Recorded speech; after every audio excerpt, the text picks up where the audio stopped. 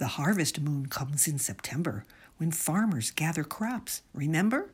Corn and pumpkins, apples, squash, so many yummy things. My gosh! This September's full moon is called the harvest moon, and it will appear just after sunset on September 9th, but will reach its peak in the early morning hours of September 10th. The full moon that happens nearest to the fall equinox, that's September 22nd or 23rd, always takes on the name harvest moon.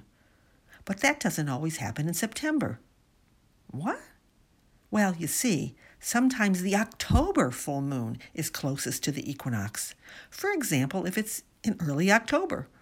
So then the October full moon is called the harvest moon, and September's is then called the corn moon.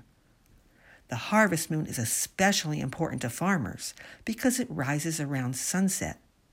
And that means they get extra time, extra light, to complete harvesting their crops before the killing frost arrives.